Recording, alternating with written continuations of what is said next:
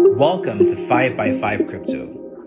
Each week, we cover the so what of 5 crypto developments in about 5 minutes. My name is Afo, and I'm interested in crypto. Like and subscribe on Substack, Spotify, or Apple Podcasts. I think you'll enjoy this week's episode. Let's go. Hey, what's your favorite animal? For a longer time, I didn't really have one. When really pushed, I'd sometimes pick a random African animal, or I'd pick something rare to try and feel smart. But to be honest, I really didn't have one. Thankfully, I've passed that stage. Lately, I've been watching squirrels. I see them everywhere. I see them in my backyard. I see them in the park when I'm cycling. They're everywhere. And beyond their cute, fluffy tails, squirrels just always seem happy, energetic, and playful. They seemingly bound from tree to tree without losing any enthusiasm. Have you ever seen a sad or moody squirrel? I haven't. Crypto prices crashed this week. How did you fare? I hope you channeled your inner squirrel. Me, I've been zen. My approach is to devise a strategy, then automate execution over the long term. Look, if prices continue to slide, there could be amazing opportunities to pick up some coins at great prices. Are you ready? What projects are on your shopping list? Remember, Uncle Warren Buffett said, "Be fearful when others are greedy, and be greedy when others are fearful." Crypto shopping list. One of my goals this year is to really expand my crypto portfolio beyond my mainstays in Bitcoin and Ethereum. I missed out on a ton of opportunities last year because I was playing it really safe and not executing on recommendations from my friends. If crypto prices continue to slide, there could be really big opportunities. So, recently, I finished reading the book, The Psychology of Money by Morgan Housel. It argues that we all make rational financial decisions based on our background. The challenge is this: we all have very different backgrounds, personalities, and aspirations.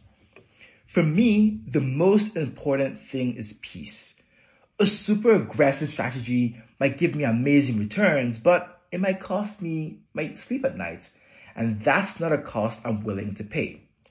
Additionally, we often only think about returns we could have made, but we don't actually factor in the losses we could have incurred. Remember, social media is a highlight reel. People just share their triumphs, but they are mute on their losses. So I say this to say, don't cry over spilled milk. Figure out what works for you, then get it done. As we say in Nigeria, paddle your own canoe. Now, disclaimers. Number 1, I don't offer financial advice. I'm just a guy with a laptop trying to figure this stuff out. Please do your own research. Number 2, my crypto shopping list is a work in progress. It can change at any point in time. I'm very much still learning. I'm also not sharing my full list of products that I'm watching.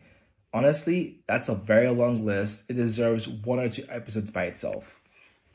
So please share your ideas with me. Here's what's on my list, at least some of my list. Number 1, Solana, which is really known for low-cost transactions, seen as an Ethereum challenger. Number 2, Chainlink. It helps to bring real-world data on-chain. Number 3, Avalanche. It facilitates super fast smart contracts. Number 4, Ecomi. It's the native token for VV for NFTs. They have lots of partnership with Disney and other major companies. Number 5, Decentraland, Mana. This is like a metaverse play. They're one of the bigger ones. Exciting times ahead.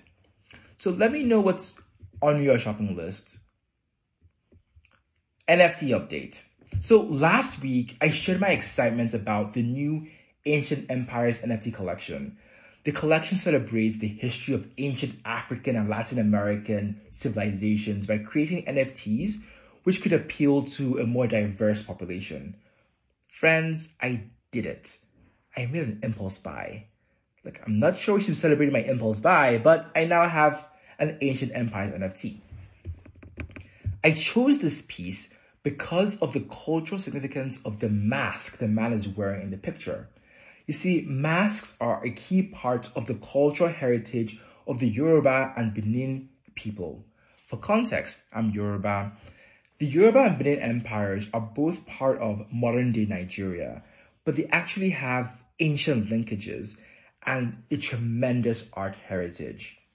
Unfortunately, many culturally significant pieces were destroyed when our palaces were raided during wars with the Portuguese and the British armies. Now, unfortunately, again, many of the surviving pieces were looted and put on display in museums around the world, like from London, New York, LA, Paris, you name it. I have named my NFT Oromiyan, which is the name of an actual prince of the Yoruba and Benin empires.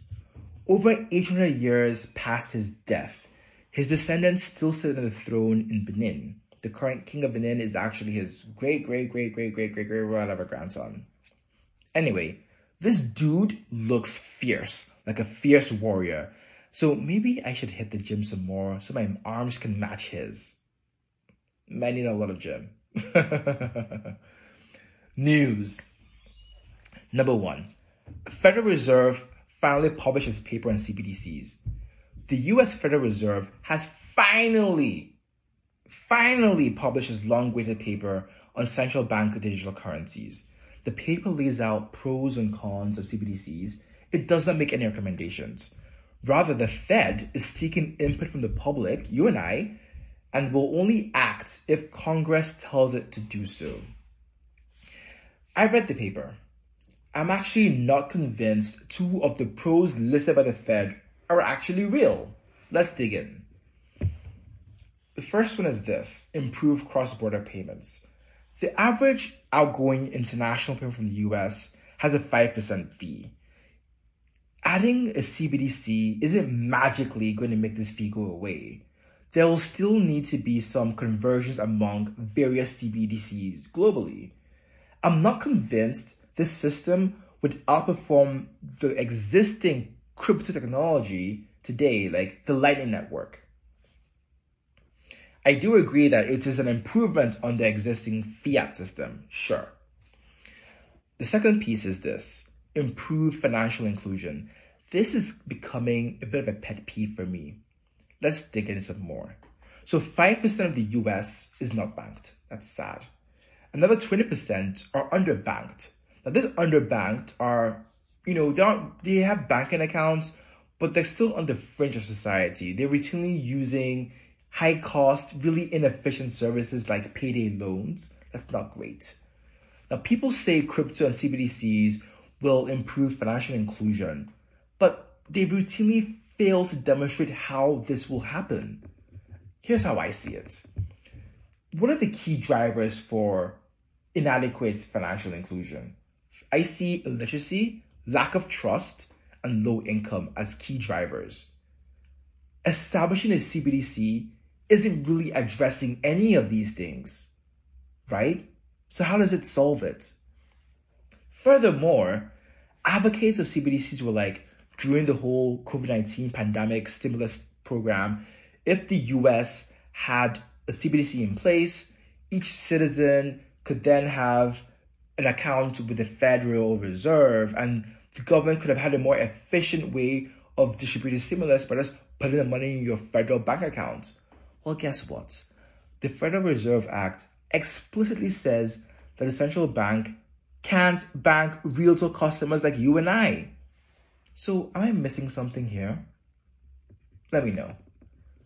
Now, that said, I definitely agree that it is in the US strategic national interest for the dollar to continue being the world's reserve currency. Other countries want the influence it provides.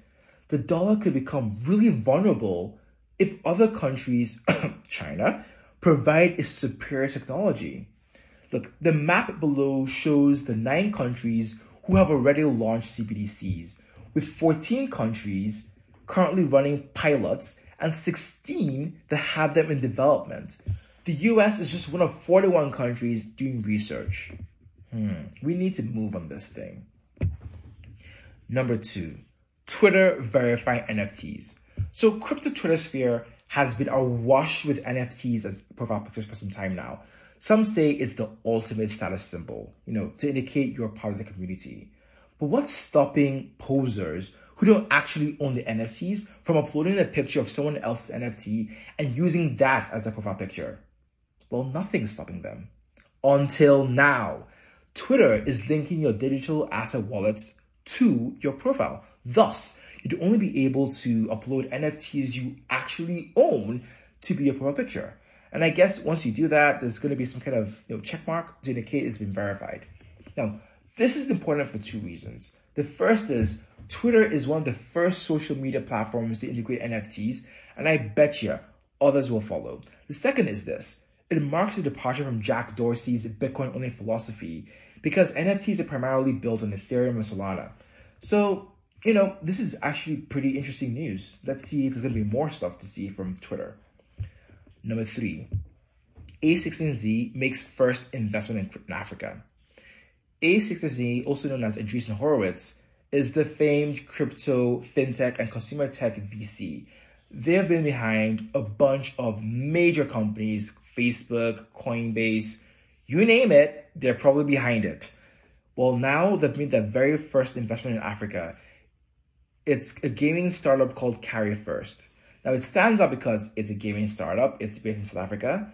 And of course, you bet there's going to be a crypto and Web 3.0 angle to this. I've been vocal about how bullish I am on gaming in Africa. It turns out I'm in some pretty fancy company. Maybe I should be in A16Z as well. But Carry First already accepts various cryptocurrencies as payments.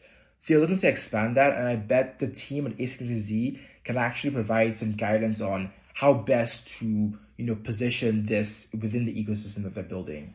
Definitely let's stay tuned. Friends, that's all I have for you this week. Remember, be a squirrel. Odabo.